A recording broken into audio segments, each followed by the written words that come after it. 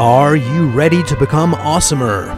Hello everyone, this is Umar Hamid, your host, and welcome to the No Limit Selling Podcast, where industry leaders share their tips, strategies, and advice on how to make you better, stronger, faster. Get ready for another episode.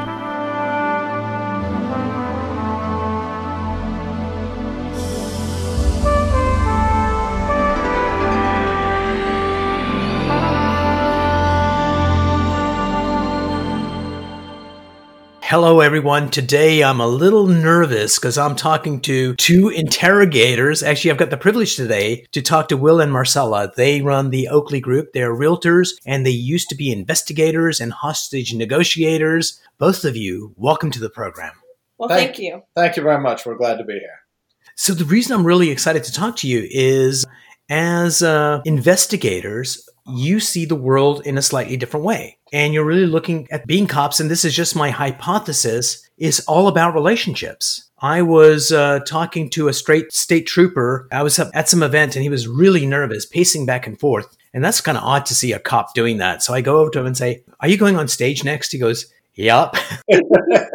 As we were chatting, he was saying that, hey, when he went to interrogate someone, he went to, no matter how bad that person was, to build a relationship. And he said, as soon as I built the relationship, it just opened up whatever they wanted to say. So welcome to the program, and tell me about what made you decide to go into law enforcement. Well, going into law enforcement was, it just kind of happened. We both started off in the sheriff's office and progressed into patrol and then finally into detective world and hostage negotiation. So I'm going to, Marcelo, so you were a sheriff and you had an idea of what negotiator was. What did you find was in alignment with your thoughts, and what was surprising when you actually ended up doing the job? The hostage negotiation part? Yes.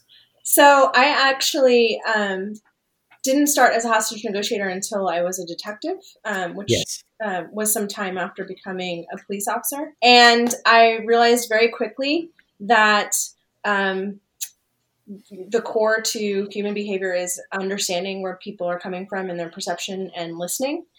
And I realized quickly that if I adhered to the tools given to me that allowed me to do that, that I would get I'd become successful in my negotiations and with my victims, the victims that I dealt with, and then also any suspects that we dealt with as well.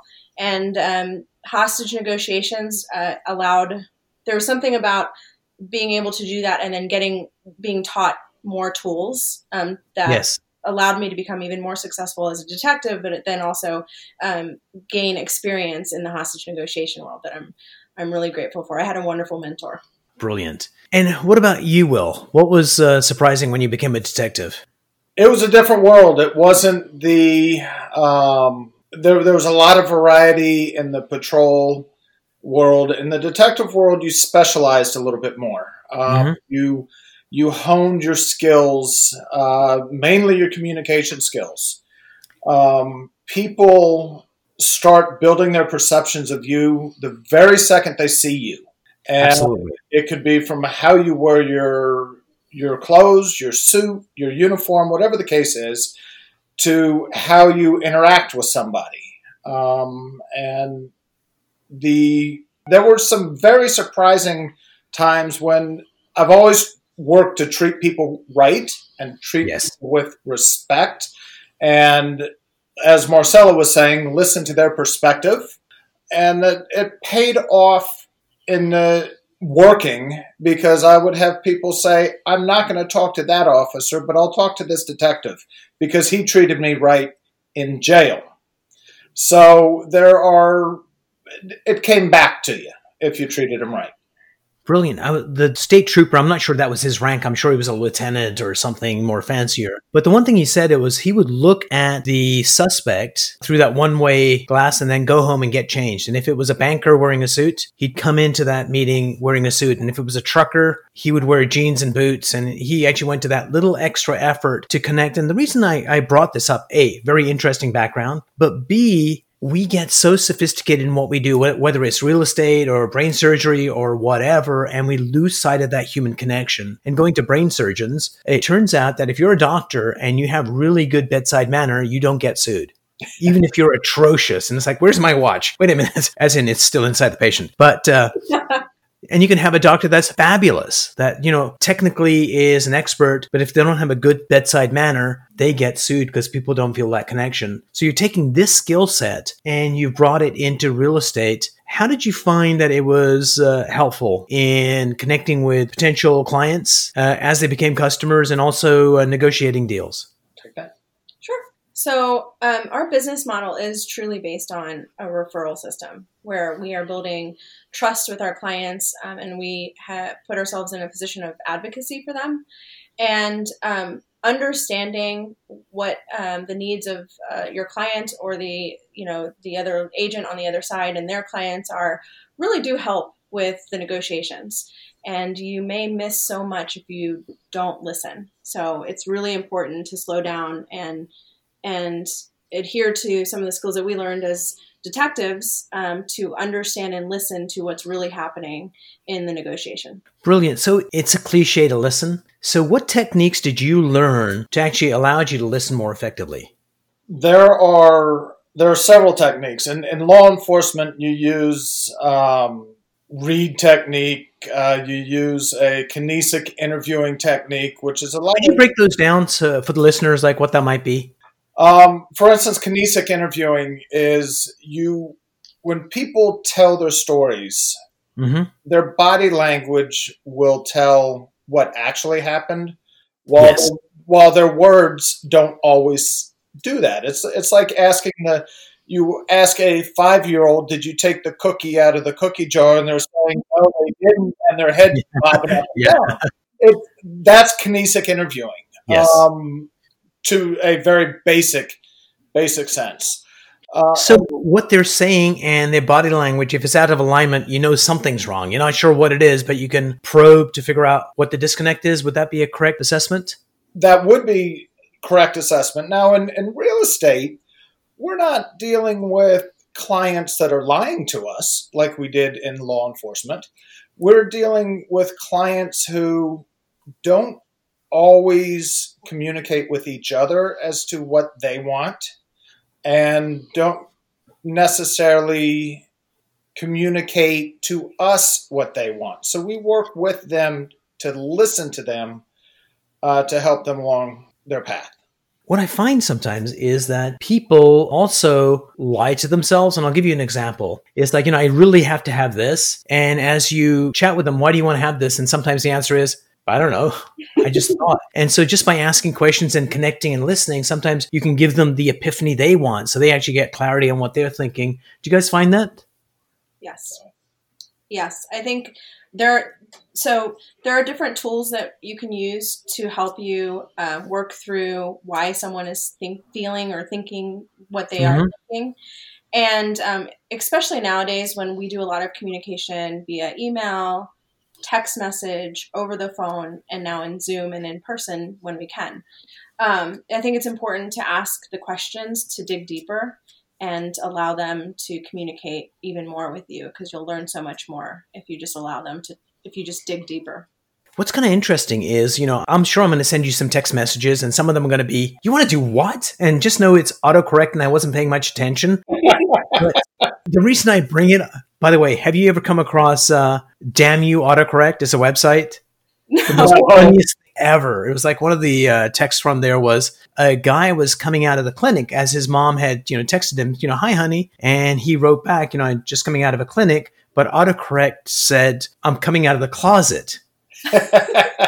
Mom responds back, honey, your dad and I always suspected. We love you anyway. And he's like, what?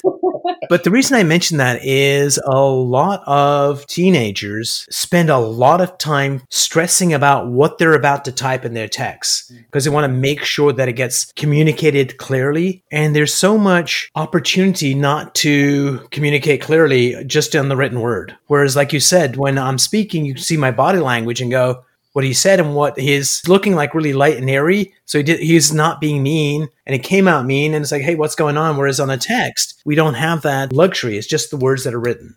Yeah. Yes. It's also, and not to add to that, but I think especially in a world that we're living in right now where there are other factors, there are a lot of other things that are happening that don't typically happen that could affect someone's mood or what they're dealing with. It's important to just learn more about where they're coming from and why. But let me also bring this a little bit into perspective. We talked about talking to a client and finding out Yes. what they want. But on the other side, we deal with two sides of a transaction. When we have a buyer client, Yes. we want to find out what the seller wants. This is negotiation. What does the seller need so that we can successfully win this contract?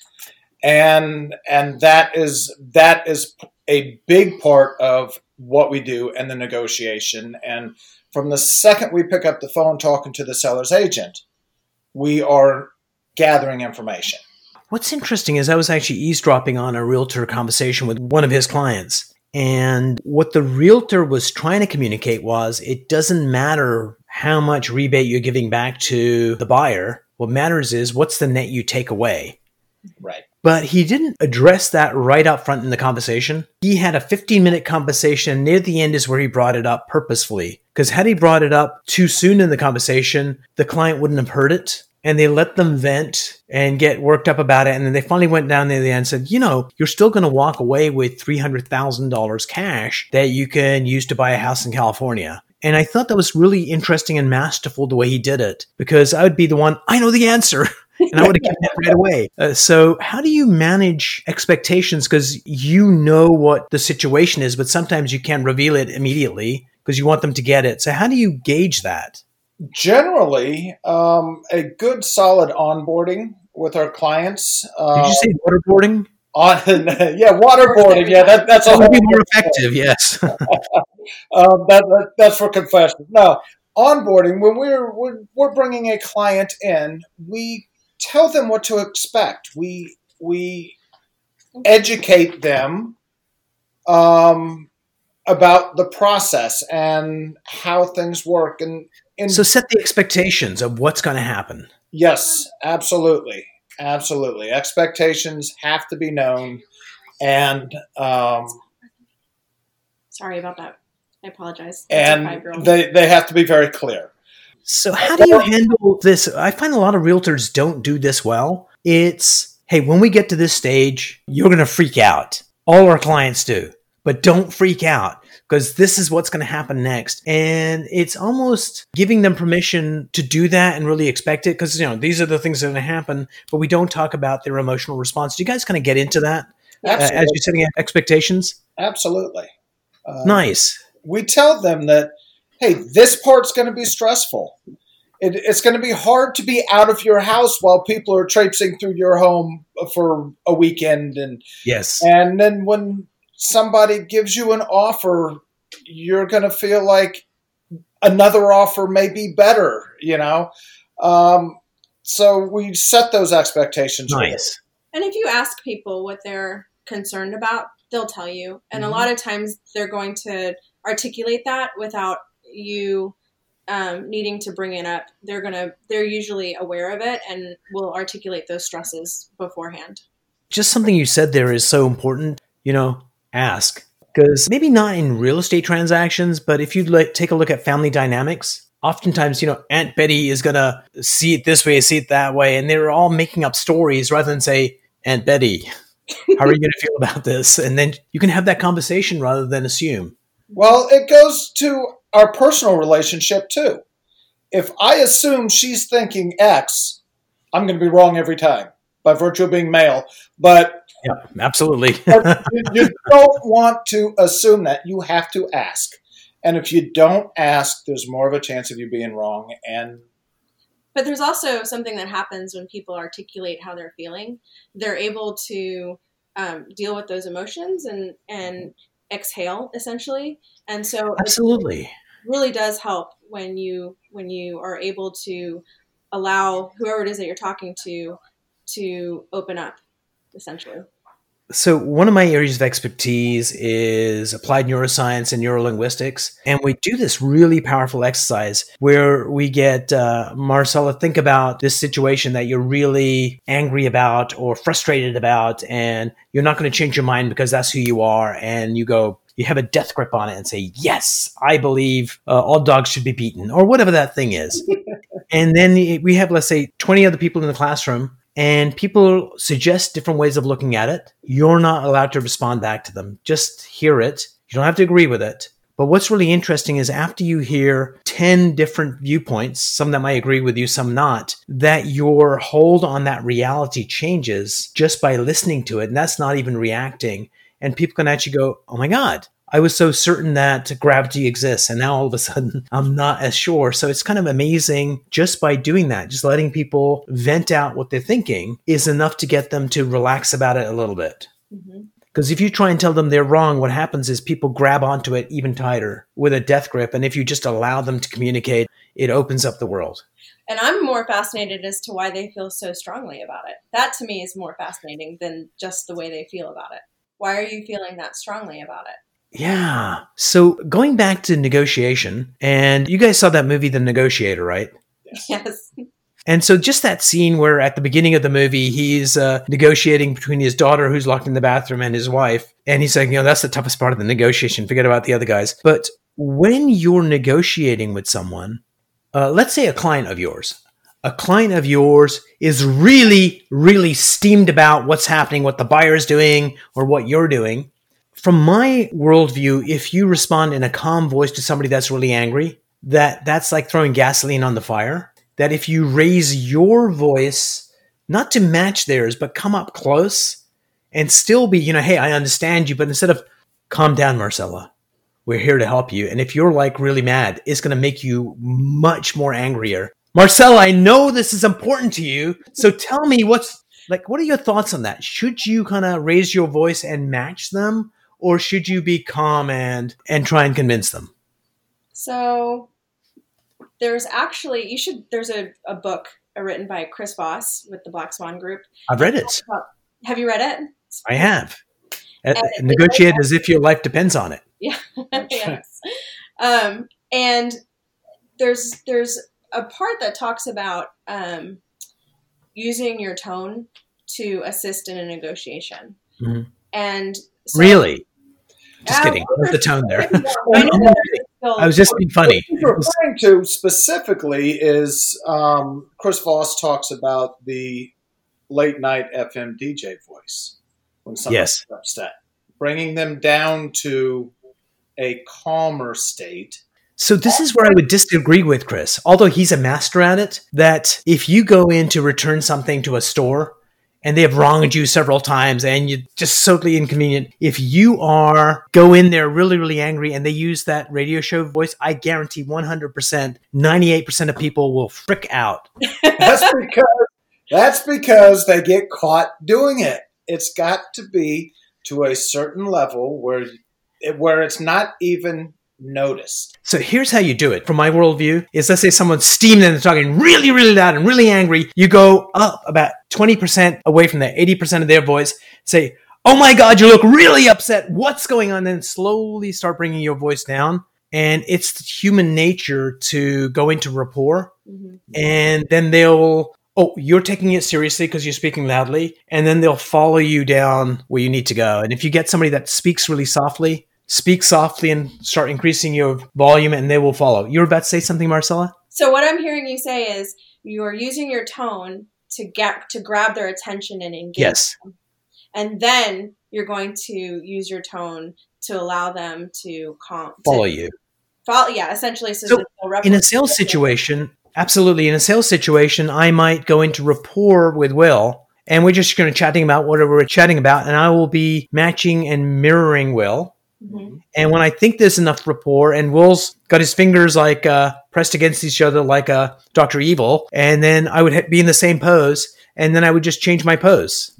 Mm-hmm. And if Will follows me, I know there's trust and we can move forward into the sales conversation. But if I change my body posture and Will doesn't follow, then I know there's still a barrier in trust. So humans are fascinating. We are so hot wired to be in rapport with people. Sometimes when I have a workshop, I'll get people that have opposing views. Somebody that says absolutely 100% abortion should be banned no matter what the reason, and they're not going to change their viewpoint. Then you get somebody that's totally the opposite. And I tell them to go into physical rapport, have a discussion around it, have an argument around it. And it's super hard for them to do that because you can't fight with somebody that's in rapport with you. Then I get two people that think the Baltimore Ravens are the best team ever. And I say, have that conversation. But Marcella, I want you to have a different body posture than Will as you're having this conversation. And you might be like, this Will is not, your arms will force themselves to go into rapport. Humans are fascinating. Well, if we sat in this conversation and had a scowl on our face the whole time and arms crossed, we were going to make you uncomfortable in this conversation. We're not going to have open dialogue. Absolutely. Hands down. And so what I would do in that case is hang up. No, what I would do in that case is to go into that same body posture and stay there for a little while and then slowly start winding it out. So tell me, you guys are a small team right now. Are you looking to grow? Yes, we're always looking to improve in the market and have more presence in the market, and you do that through growth. We want the right people, though. We want people who we train negotiations in our team. We train communication. And we don't want a team of 30 people. We still want a small team. Like a nice 5-10 person team? Our mission statement to us is important. And so we definitely want to work with a team, have a team that believes in the same things that we believe in, has the same goals that we have, and that feels like we can grow together. So growing is definitely important. Growing the right way is even more important to us. Brilliant. Guys, it was a fascinating conversation, and thanks so much for spending time with me. Well, thank you. Absolutely. You're fascinating. Thank you. This is an honor. I appreciate it. We both do. We appreciate it. Thank you. Brilliant.